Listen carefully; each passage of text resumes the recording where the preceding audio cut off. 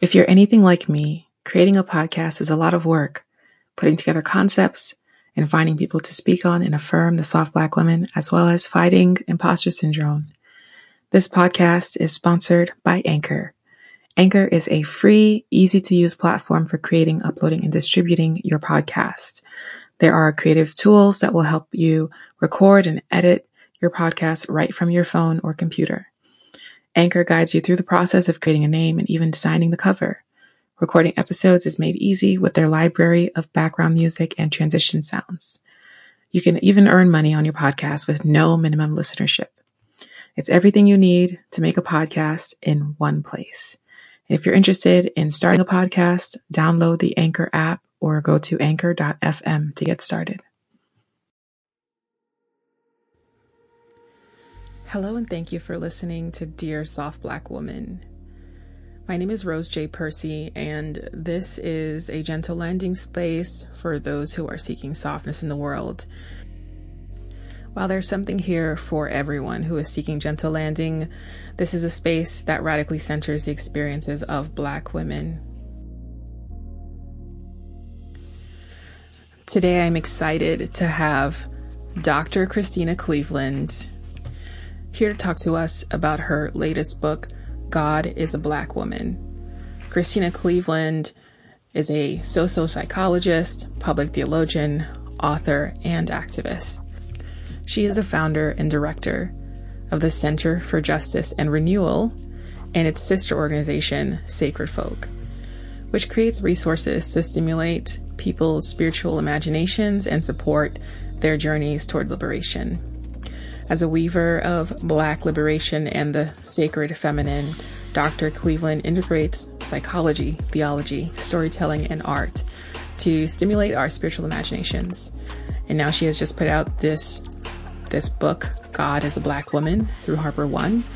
And in this book, she talks about her 400-mile walking pilgrimage across central France in search of ancient Black Madonna statues.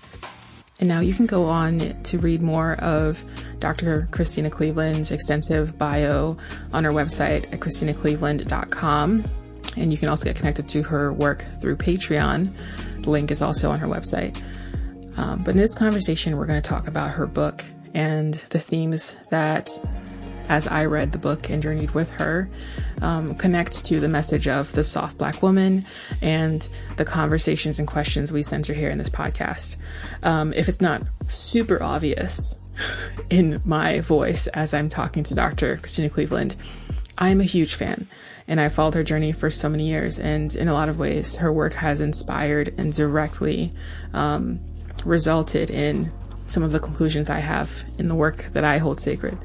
And so I am honored to bring forth this conversation, facilitated by the nerdy fangirl within me. I hope you enjoy. I hope you are inspired and challenged. And for the soft Black women listening, I hope you find in Dr. Christina Cleveland's journey the inspiration you need to become more free in the world.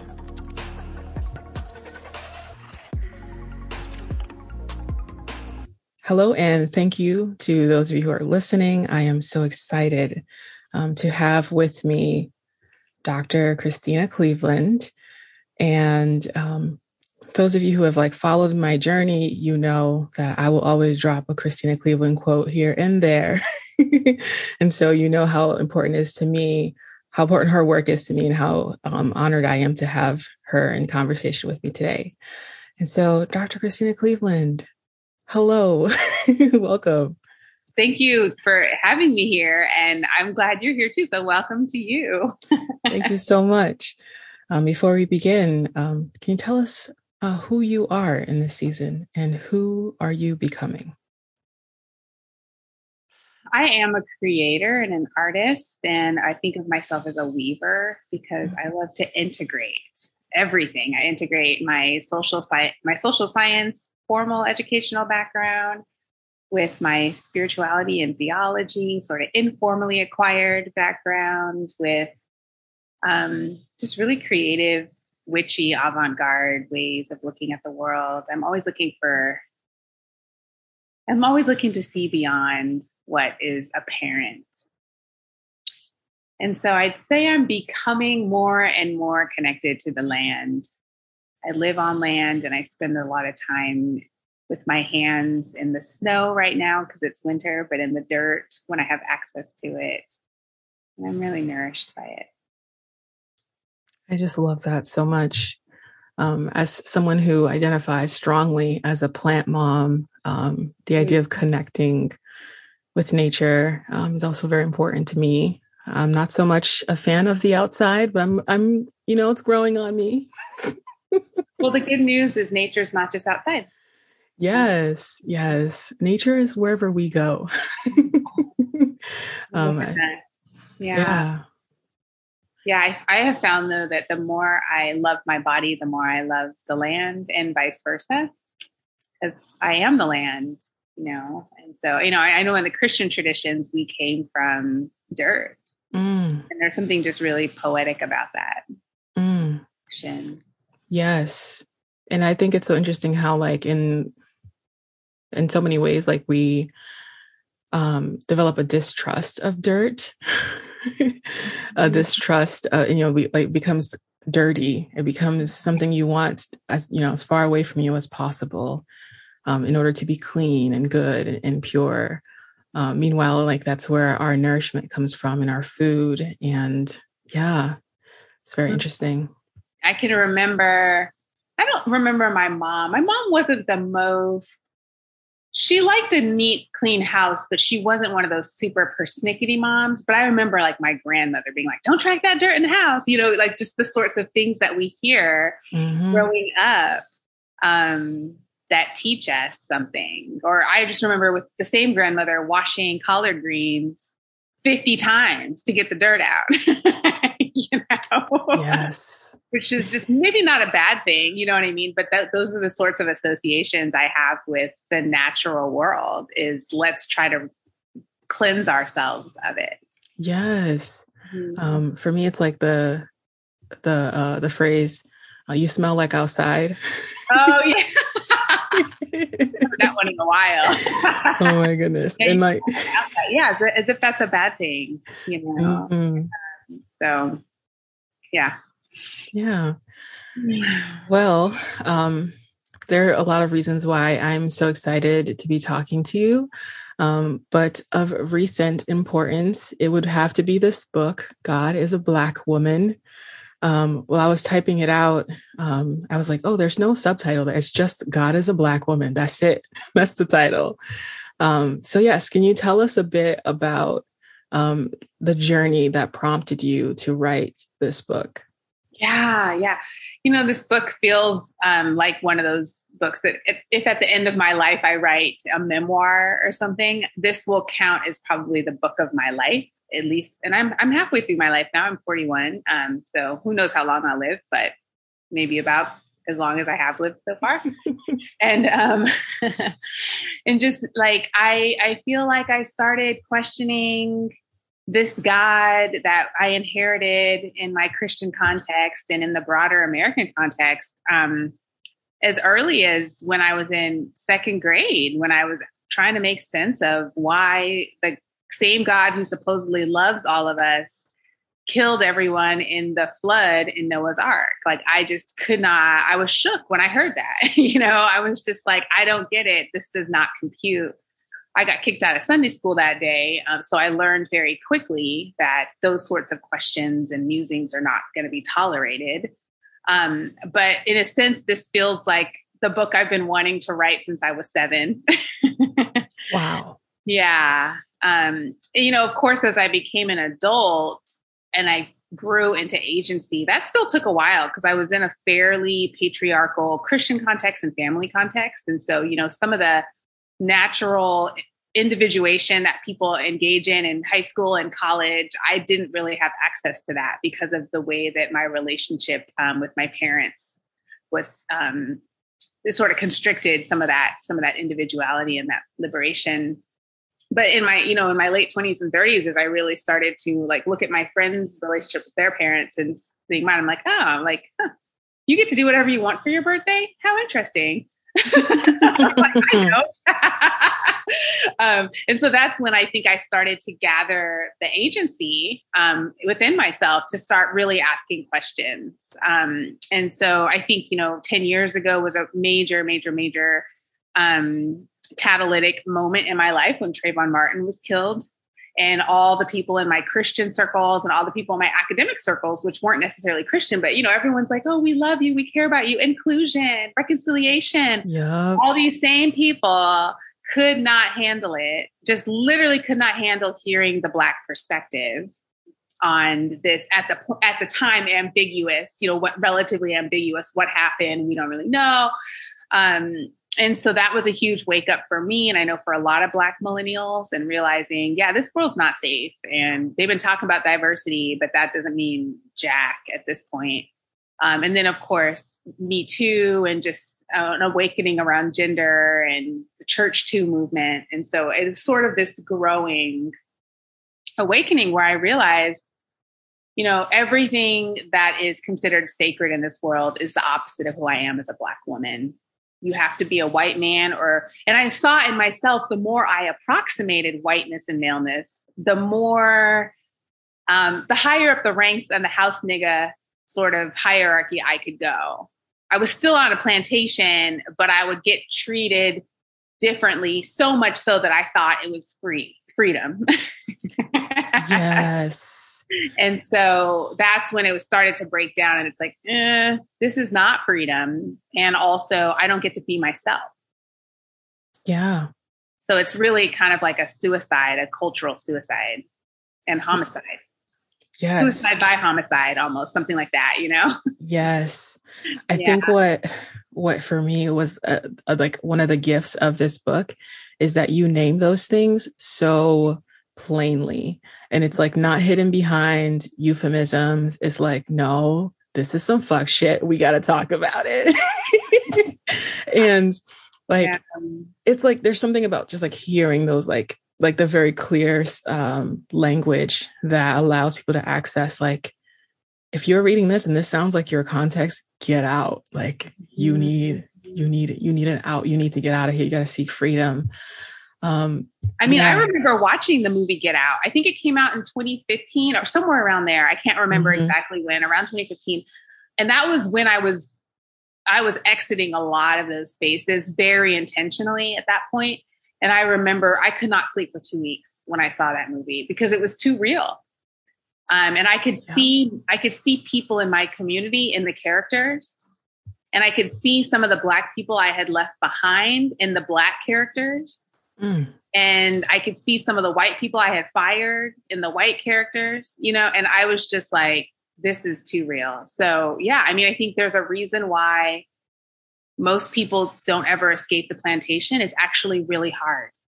It's really hard to be born in a prison and realize that A, it's a prison, B, you're too sacred for this, and C, there is an escape route. Because that's all you know. All you know. It's all you know. And like one of the things I remember from that movie, and I didn't watch it when it first came out. Like I waited so many years. People were like, Rose, you need to watch this movie. And I was like, I can't, because I know it's going to make me scared. And if I get scared, I'm going to want to leave these places that I'm in. It's like I knew there was something in that movie for me, but I wasn't ready for it. Mm-hmm. But I'm thinking about the scenes you see where like the white people at the party are just like fawning over this Black man. And like, it all sounds and it feels like, oh, they're praising him. They love him, and really what they want is to break him off, like different parts of him for themselves. And like, there's so much of your story through this book where you are basically sharing, having experienced that similar thing, like as a Black woman who is educated and can articulate issues of racism for white people, that commodification, that journey. Oh yeah, there's so many parallels there. Yeah. I think a huge turning point for me was, watching that movie, or maybe not a turning point because I had already started moving, but it was so affirming, and I was just like, wow, how interesting that as a Black woman, the movie that affirms me the most is a horror movie about my life. But at least I'm like, I'm seen. I'm like, Jordan Peele sees me. You know what I mean? Like, yes. I feel seen. And it's like, wow, that's so interesting, right? It's not a fairy. The movie's not a fairy tale. The movie's not even a comedy. The movie's not a romantic comedy. It's not a romance. It's a horror movie. It is. So that was really powerful. And then I think around that same time, I was teaching for the first time my Martin Luther King and Malcolm X class. And so for the first time, I was digging really deep into Malcolm X's life. And I remember him talking about feeling like a mascot to white people. And I was like, ooh, that's me too. You know what I mean? Because you're kind of like, oh yeah, we love you. We're going to give you some space on stage and we're going to like support you and cheer for you, cheer with you. But you're really just a mascot and you don't have any power. You don't have any voice and you're kind of a puppet that they can manipulate. Ugh. And the mascot really leads the cheer for the establishment. Yes. You know? So it was just when I was reading more about Malcolm X and reading more of his writings and his speeches, I was like, oh, you know, this is. And then I love when he in 1960, I think it was 1967. It might be 1963. But he was in Berkeley, speaking at UC Berkeley, and he had just said, I don't think white people and Black people can be friends. I think Black people and white people can be friendly, but can't be friends. And I remember I was on the airplane watching that, and I was like, uh-oh, most of my friends are white, or they're Black people who practice a lot of whiteness at that point, you know? Oh, that is so real. That is so real. I think there's some theological like things I've wrestled with in like, you know, I haven't read much of Malcolm X. Like that's on my list of things to do in life. But like hearing you talk about him saying white people and Black people can't be friends makes me think about like, just like some of the wrestling I did with myself, thinking about like the churches I was a part of that took communion every week. And like here we are breaking bread together, promising to be community, promising that like when you are broken and your flesh is attacked in the world, that I will be there feeling it with you. And like, and then me realizing like, wait a minute, like this is doing nothing for me. Yeah, it's bullshit. I mean, it's just, yeah. I remember having that same experience in church in the early 2010s. And my way, you know, I was a little passive aggressive in the sense that the only way I could speak about it was in my blog. So it's like my blog was like a big subtweet to the church. Like, you know what I mean? Because like I was at this church, but rather than leaving the church, I kind of just needed to, and I think that was just part of my process where it's like, I needed to find my voice, you know, but it was funny because when I finally did leave the church, you know, and had a conversation with the pastor, and this is the church in my book I call it the Little Plantation on the Prairie Church. When I finally did leave the church, the pastor was like, yeah, it's probably good that you're leaving anyway. Cause like your last 10 blog posts have basically been about how much you hate this church, you know? But like, you know, I didn't ever call the church out, but it was just like something would happen at the church and then I would write about it, you know? And so, so he knew it was about the church, you know, even if, you know, my whole blog community didn't know, you know? So, but it's just, having those realizations. And I think I wrote something about how we should just cancel communion. That was like one of my blog posts. Cause I was like, until it's real, let's just not even do it. Yes. Which is, I can resonate with what you're saying and especially with so much Black death, you know, and even with another kid in Minneapolis this past week being shot and killed by the police, you know, it's like, what does this even mean if it doesn't mean something to this? If it's not good news to this situation, then how is it good news? Yeah. At the end of the day, like it's just performative. Yeah. And like, I even think about the liturgies, and like so much confession, like we confess that we have sinned against blah, blah, blah, blah. And I'm just like, great. Like you're saying the words, like, what does it look like? Anyways, I'm going to stop myself from asking that question because I realize I'm talking to an audience that I know that I'm not even really supposed to be thinking about in this podcast. Well, we hear you. Yeah. But like as I'm reflecting on your ability to like write this book, to share your truth, like to use like such like emotive and strong language, like I noticed that you like used the book Black Imagination by Natasha Marin, and like that book has been like a cornerstone for me in this season, like from the first page where it says like close your eyes, make the white gaze disappear. You know, it's just it's been great to like have that as like a way to practice the Black imagination and to continue to center like our communities in these conversations. And so I'm like wondering like in your process of like writing this book, like how do you bring yourself back to this place that where you can remember who you're writing for? Well, I'm quite ideologically driven to my detriment, but it's also a great gift, you know? So once I decide this is what I want to do, I usually stick to that, and I'm not usually swayed off of it very easily. And I think I got sick and tired of writing for anybody other than Black women. Before I met you, I used to, when I lived in North Carolina, I used to run this little organization out of my house.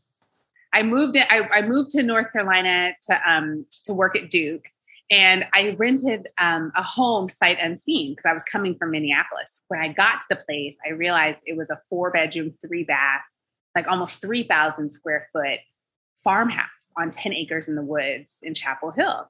And it was so affordably priced that I didn't know how big it was and what it was until I got there. Just turns out the owners weren't trying to make money off this. So it was very affordable. So I decided to turn it into what I called the haven for weary women of color.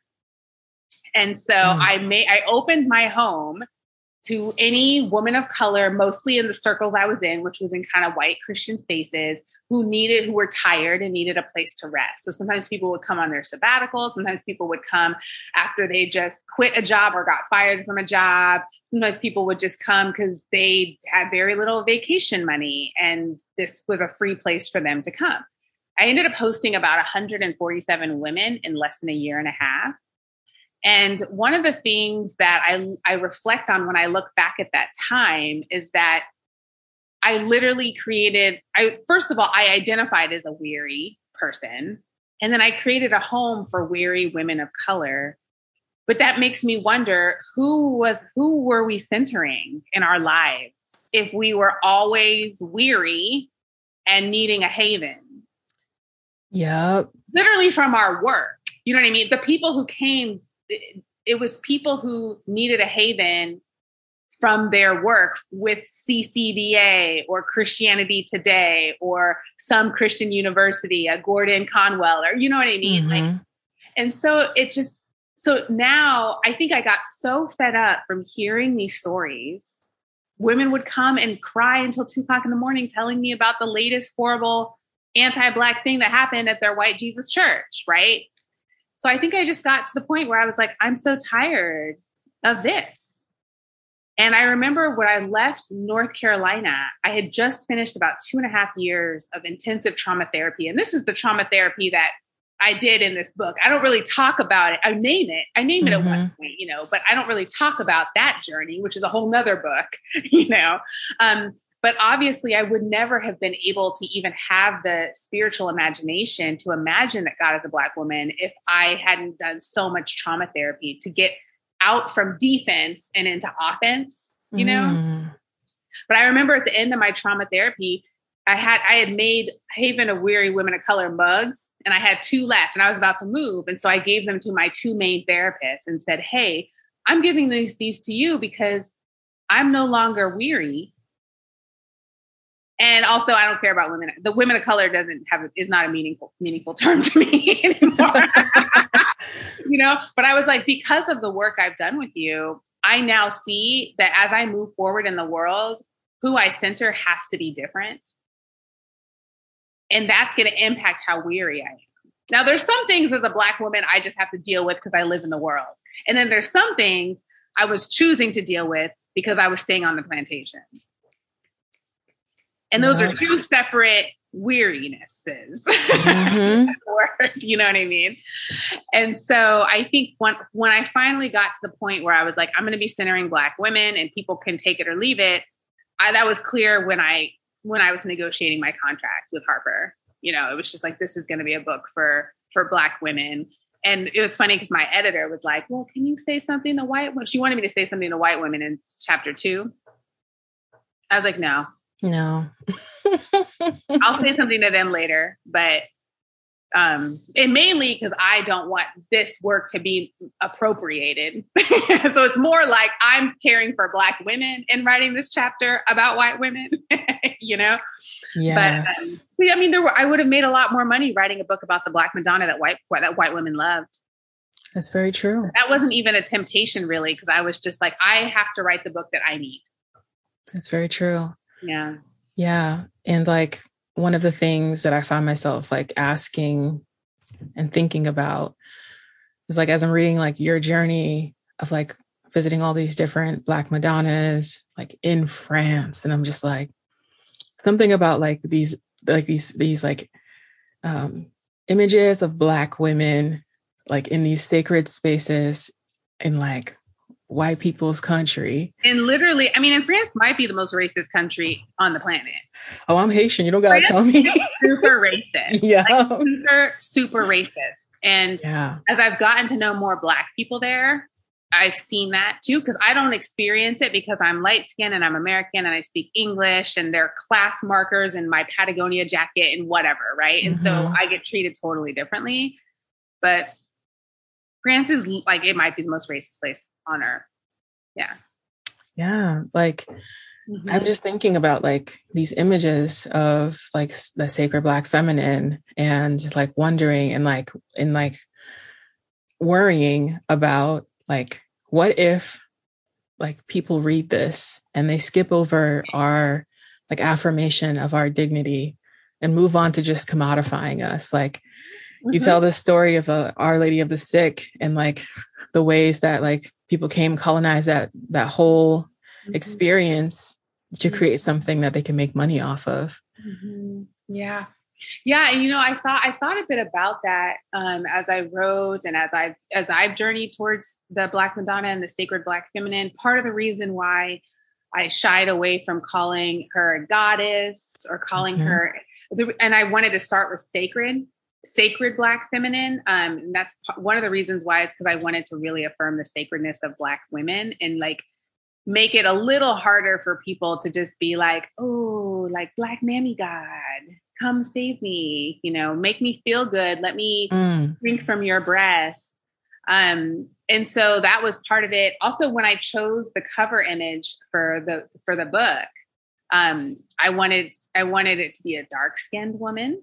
I didn't want her to look super ethereal and like, oh, she's a Black light or she's an archetype. You know, I wanted her to look grounded enough, you know, and human enough. And then I also didn't want anyone who looked skinny. I didn't want like a thin person. I mean, and I also didn't want anyone who looked like a mammy, you know? And so it was like all of these. And so it's like, I'm thinking about all these things, even as I'm bringing the book into the world. And also I was deeply trying to connect with the subversiveness of the Black Madonna and the fact that, yes, people have commodified her and also she's still powerful. Yes. And I think trying to control I was like, let me identify the thoughtful ways that I can steward this book and this idea and this story into the world. And then how can I let go of everything else that's really out of my control? Yes. And not play God. Because she's got this. And for the first time in my life, I believe in a Black female God, which basically means it's handled. That's the best thing about believing in the sacred Black feminine is somebody I can actually trust to get the job done. Yes. And so it's like, well, this is her story. Yes. And I have to just relinquish. I guess it's probably, I mean, from people that I know say it's kind of like having a kid, where it's like you have the baby, you carry the baby, you pour everything into the baby, and then it goes into this world. And it's a big, scary world out there. and you can't control everything that happens to your child. Yeah. You have to just give it to God. Yes. Like you got to be willing to let go. Yeah, you can be intentional, but that's only going to get you so far. And at the end of the day, you have to be like, hey, this is God's child too, you know? Yes. Yes. Yes. Yeah. Like as you're, as I'm thinking about like sacred Black feminine, like the phrase Black girl magic came to mind. Mm-hmm. And like, I have a very complicated relationship with that phrase because that's been like weaponized and used against me to be like, oh girl, you can do it. You can handle anything and everything because you're strong. You're Black girl magic. And how much like that phrase, like it hides the work. It often hides like our journey towards gaining certain skills or gaining certain humanity. Yeah. Mm-hmm. Yeah. And like, what's unique about this phrase of like the sacred Black feminine is like there's so much humanity infused, and like you do not let, at least in your writing, like I noticed you do not let the divinity and the humanity be separate from each other, but so intertwined. Yeah, we're sacred. That doesn't mean we're not human, you know. But I agree with you. Black girl magic is such a problematic term in the way it's used. It was, I think, designed to be a blessing and an affirmation. But I recently saw someone on social media saying like, I'm going to do Black girl mediocre, you know? Oh my gosh. Yes. And actually I'm part of a group of women that every day on Slack, we try to share one thing we did intentionally mediocre that day, just to give ourselves a break. And I'm definitely someone who needs to be in that group because it's very hard for me to do anything that's just okay. It always has to be the best, even if I'm the only one who sees it, you know? And so, yeah, I mean, I think the whole concept, at least for me, the whole concept of the sacred Black feminine relinquishes me from needing to do the most because I'm already sacred. And also there is a transcendent yet immanent sacred Black feminine divine being who's out there moving to and fro and handling things. And so I can do my part and leave the rest up to her and trust.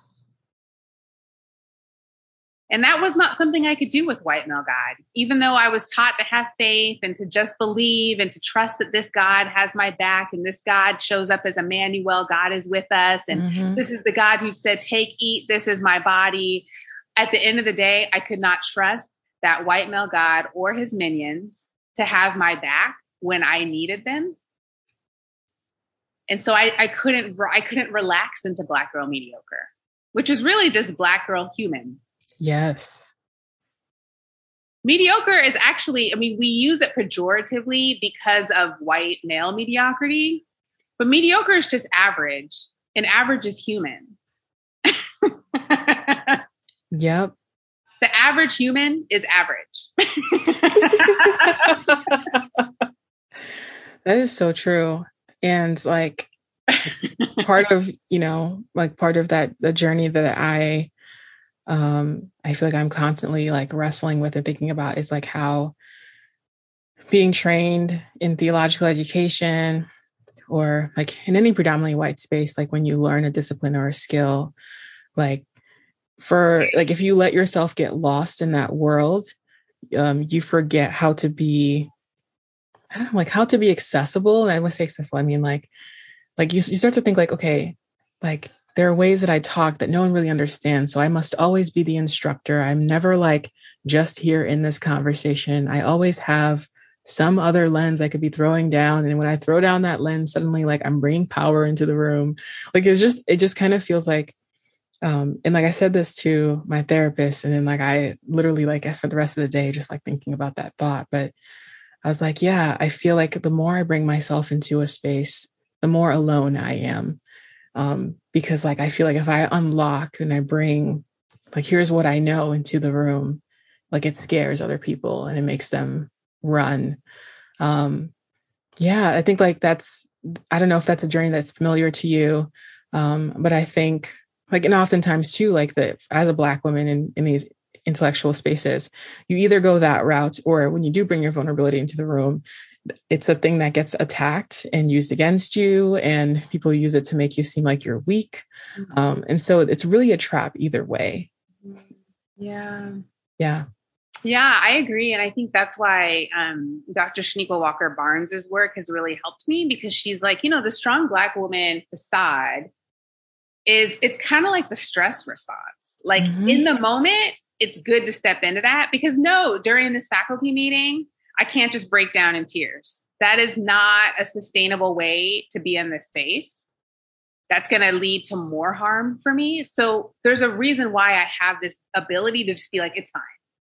But then the question, and this gets to the heart of your podcast, how can I find those spaces where I can be a soft Black woman? Because I do need to cry about it. And I need to let this facade fall away when it is safe, when I can, when I do have a haven, or I do have a home that I can go to. And I think that's kind of how the stress response is designed, right? When we're actually under attack, our cardiovascular system goes on high alert to prevent us from, being killed. But then can we downregulate afterward? Because our body is not designed to always be on high alert. And I think the problem of the strong Black woman facade is that it's only supposed to be used like in emergency situations. But we then are amongst our Black girlfriends who are relatively safe or do have our best in mind, and we can't be real, or we're in, that's where it's, or with ourselves. Gosh, forget the Black girlfriends, but what can I be real with myself, that I'm hurting, that I'm sad, that I need to hold myself, and that's something that I think journeying towards the sacred Black feminine has really helped me do. Because in order to connect with the sacred Black feminine, I've had to do so much work to connect with my body and with my feelings, because she's not known in books. She's known through experience. And even just last October, I went to get a mammogram, and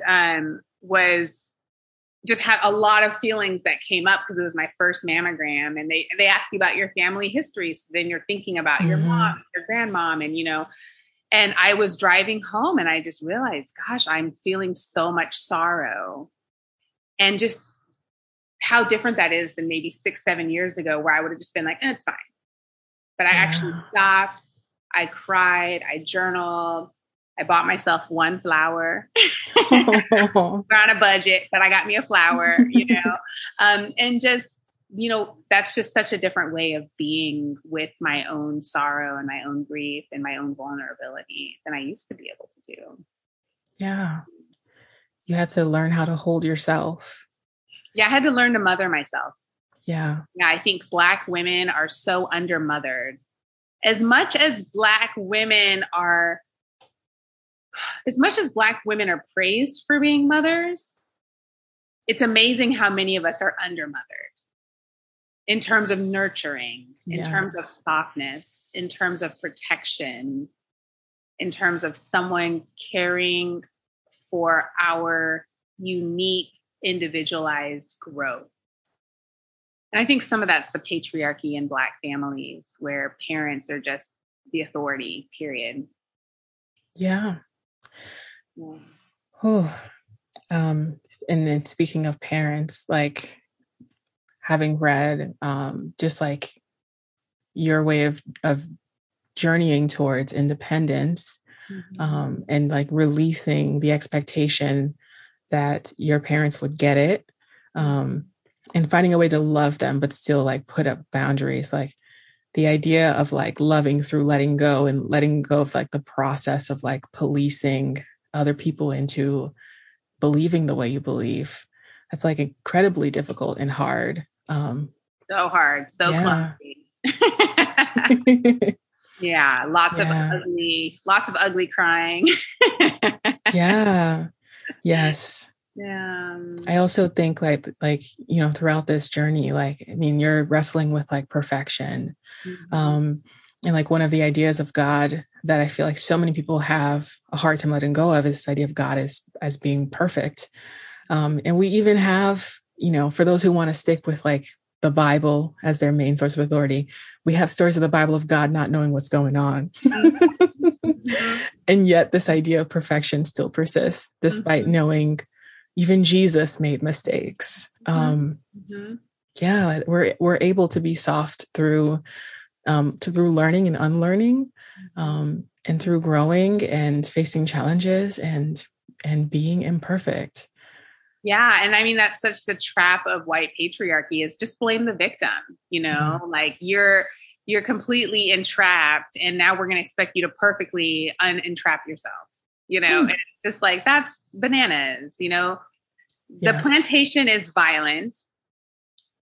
The escape from the plantation is going to be clumsy at best, and probably just violent, because we're in a violent world. The breaking free is not going to look clean and neat and like an artistic masterpiece. It's going to look like somebody heaving and groaning and grunting their way through. Yeah. And there's going to be collateral damage. And some of that you can go back and make amends for. And some of it is just part of the pain of this world that you don't have to carry. It's not on you to carry.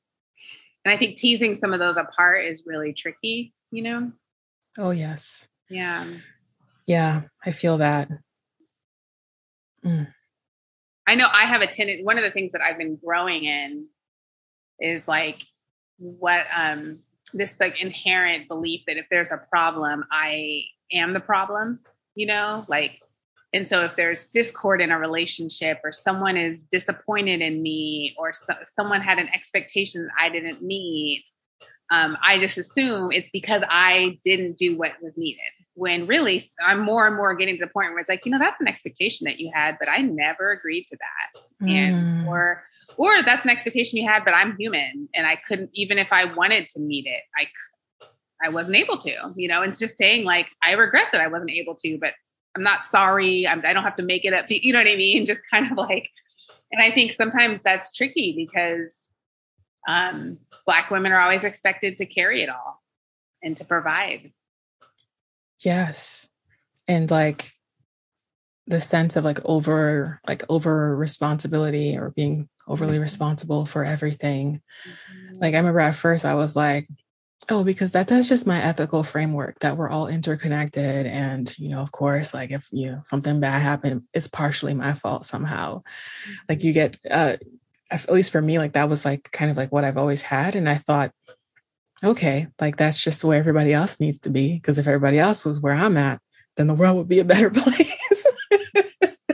And there's like, no, I think I along the way have realized that like there's something wrong if like mutuality and the sense of solidarity falls heavily on more heavily on the oppressed, like the call for and the concern for falls more heavily on us than those who are systematically profiting off of our abuse, and yet need to be constantly reminded that they need to be doing something. But it has taken a very long time to get to that point. And to realize, no, it's not my fault. Yeah. Yeah. I mean, there's a gap between what I'm able to offer and what you need. And we just have to honor that gap. But I think for me, because I felt so far from all that was sacred in the world, and because I had gotten a lot of messages in both home, church, and the broader world that it's my responsibility, that it's been really hard for me to just tell people, yeah, I didn't meet that need. Yeah. And to also be able to articulate like what is clearly like your work in the world and what's someone else's work. And to be like, the rest of you just need to do your jobs, like do the thing that you know to do.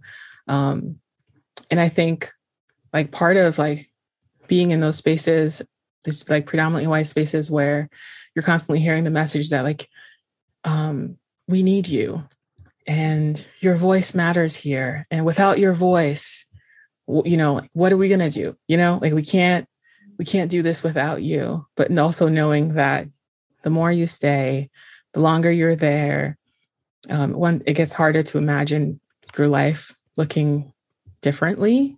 And it's also hard to untangle yourself from this need to baby those in power into believing what they, or at least like not believing, but like, it's like hard not to be in the role of like babying them into the people who will advocate and fight for your freedom. Mm-hmm. Yeah.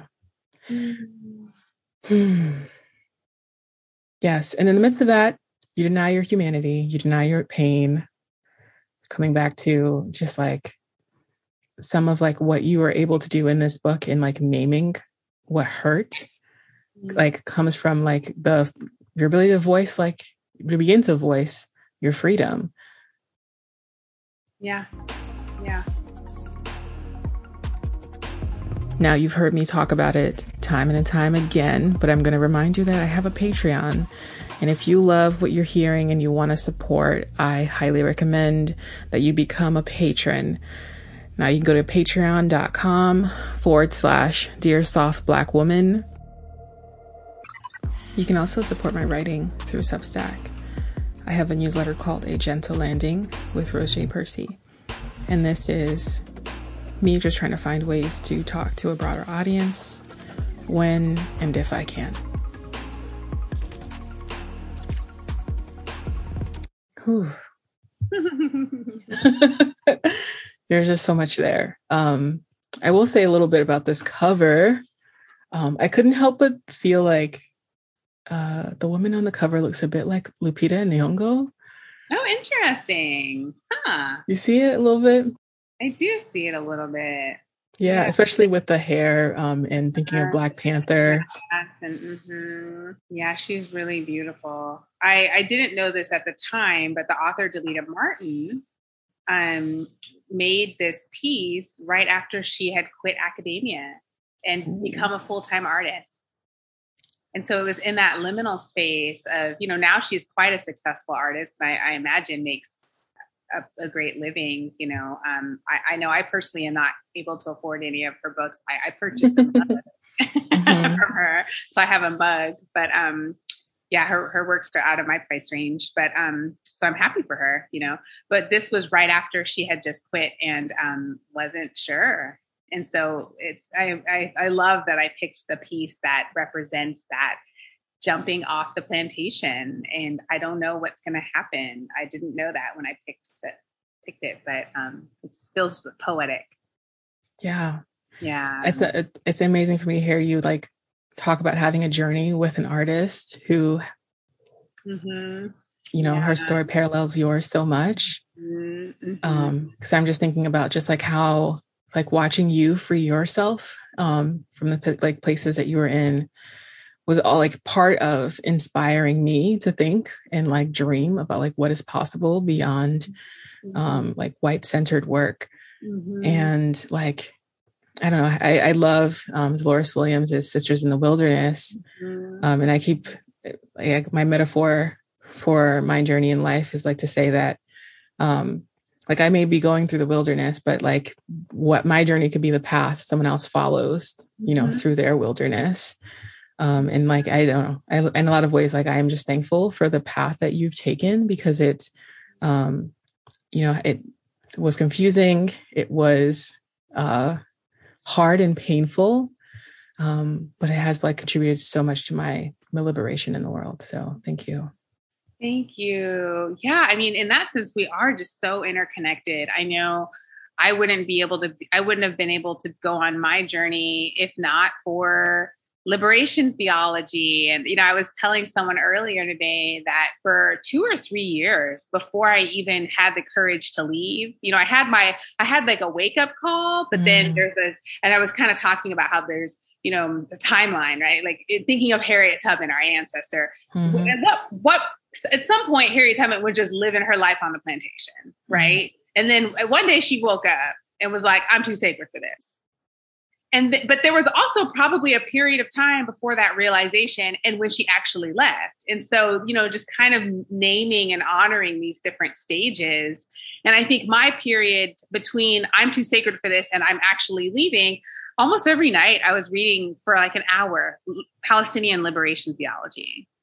And it's like, I couldn't have even had the spiritual imagination to do this work if I hadn't seen Naima Teague talking about Samson as the first suicide bomber, and just completely interpreting scripture in a way that made sense and honored his people and his movement for liberation, and so it's like we all benefit so much from the work that other people have done. And when I was, after I had finished the book, it had to go to Harper Legal to make sure that they weren't going to get sued. And we had a little bit of a tussle because I named some organizations in the book. And, they were like, really honestly, you should just take out those names and make it anonymous. And that's the easiest way to go about this. And I was just like, no. Because not everyone knows these organizations, but for the Black and brown people who do, it's going to matter. Mm-hmm. And so I was like, I understand that because, Harper, the guy, the main attorney who was assigned to my book was like, I'm a secular Jew. I don't know who Campus Crusade is. You know what I mean? And I'm like, and that's fine. And I know people will come to the book and not know what Campus Crusade is. But for the Black and brown people who do know, it's going to help them on their journey to know that I went through this, so I fought to keep those names in there. And we changed some of the other language around it to decrease the likelihood that we get sued, but we kept the names. And I think that's important. I think it's important for us to be able to tell our stories with as much detail as possible so that other people can find themselves in our stories. And then they can tell their stories with as much boldness as possible so other people can find themselves in their stories. And it's like we're literally becoming ancestors for each other.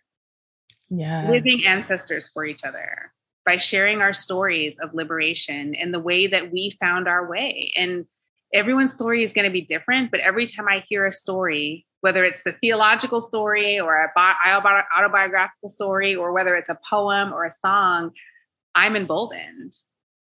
And the way I've seen Black trans folks find their divinity, I'm like, okay, if they can do it, I can do it. Like Black trans folks deal with so much more oppression than I do. And yet they're convinced that they're sacred. All right, then we got work to do. Like it's so inspiring to hear. Yeah, the story. Yes. So liberating. Mm-hmm. So liberating. Yes. Before we move on to our time of affirmation, I just want to hear a little bit about what is next, or where do you go from here? You've written this book, it's in the world. I'm also thinking about like some part of that question could be like, what kind of communities are you dreaming up these days? Yeah. Because yeah. So just super, I have like the big like visionary goal, like plan or ideas, and then I have practical ones. So practically speaking, this spring we're launching a virtual Black Madonna pilgrimage. And so we're going to go deep into each of the Black Madonnas in the book and allow them to transform us. So that'll be happening this spring. It'll be virtual since with COVID, there's just so much uncertainty still. My hope is that in 2023, we'll be able to do two things, practically speaking. One, host sacred Black feminine experiences here in the United States that would be maybe a long weekend or something like that. Because again, it's not about how can I download information to people, but really how can we be in a space and experience. And then also I'd like to take some Black women on a Black Madonna pilgrimage. But it's just going to be open to Black women and maybe just Black people because I am not going to be in the pilgrimage business.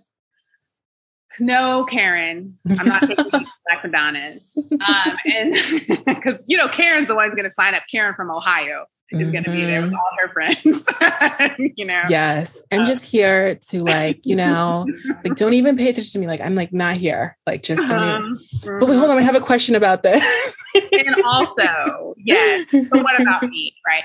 So I want to do that. And then also just me personally, I have so many, things that I'm exploring in my spirituality as I move more. I think there's two really pretty beautiful alchemic things happening. One, I'm harvesting so much more of Christianity than I thought that I would have even been interested in maybe 3 years ago. And I actually find myself reading the Psalms more than I have in the last few years and stuff. So I'm really curious to see what sort of hush harbor magic I make of that.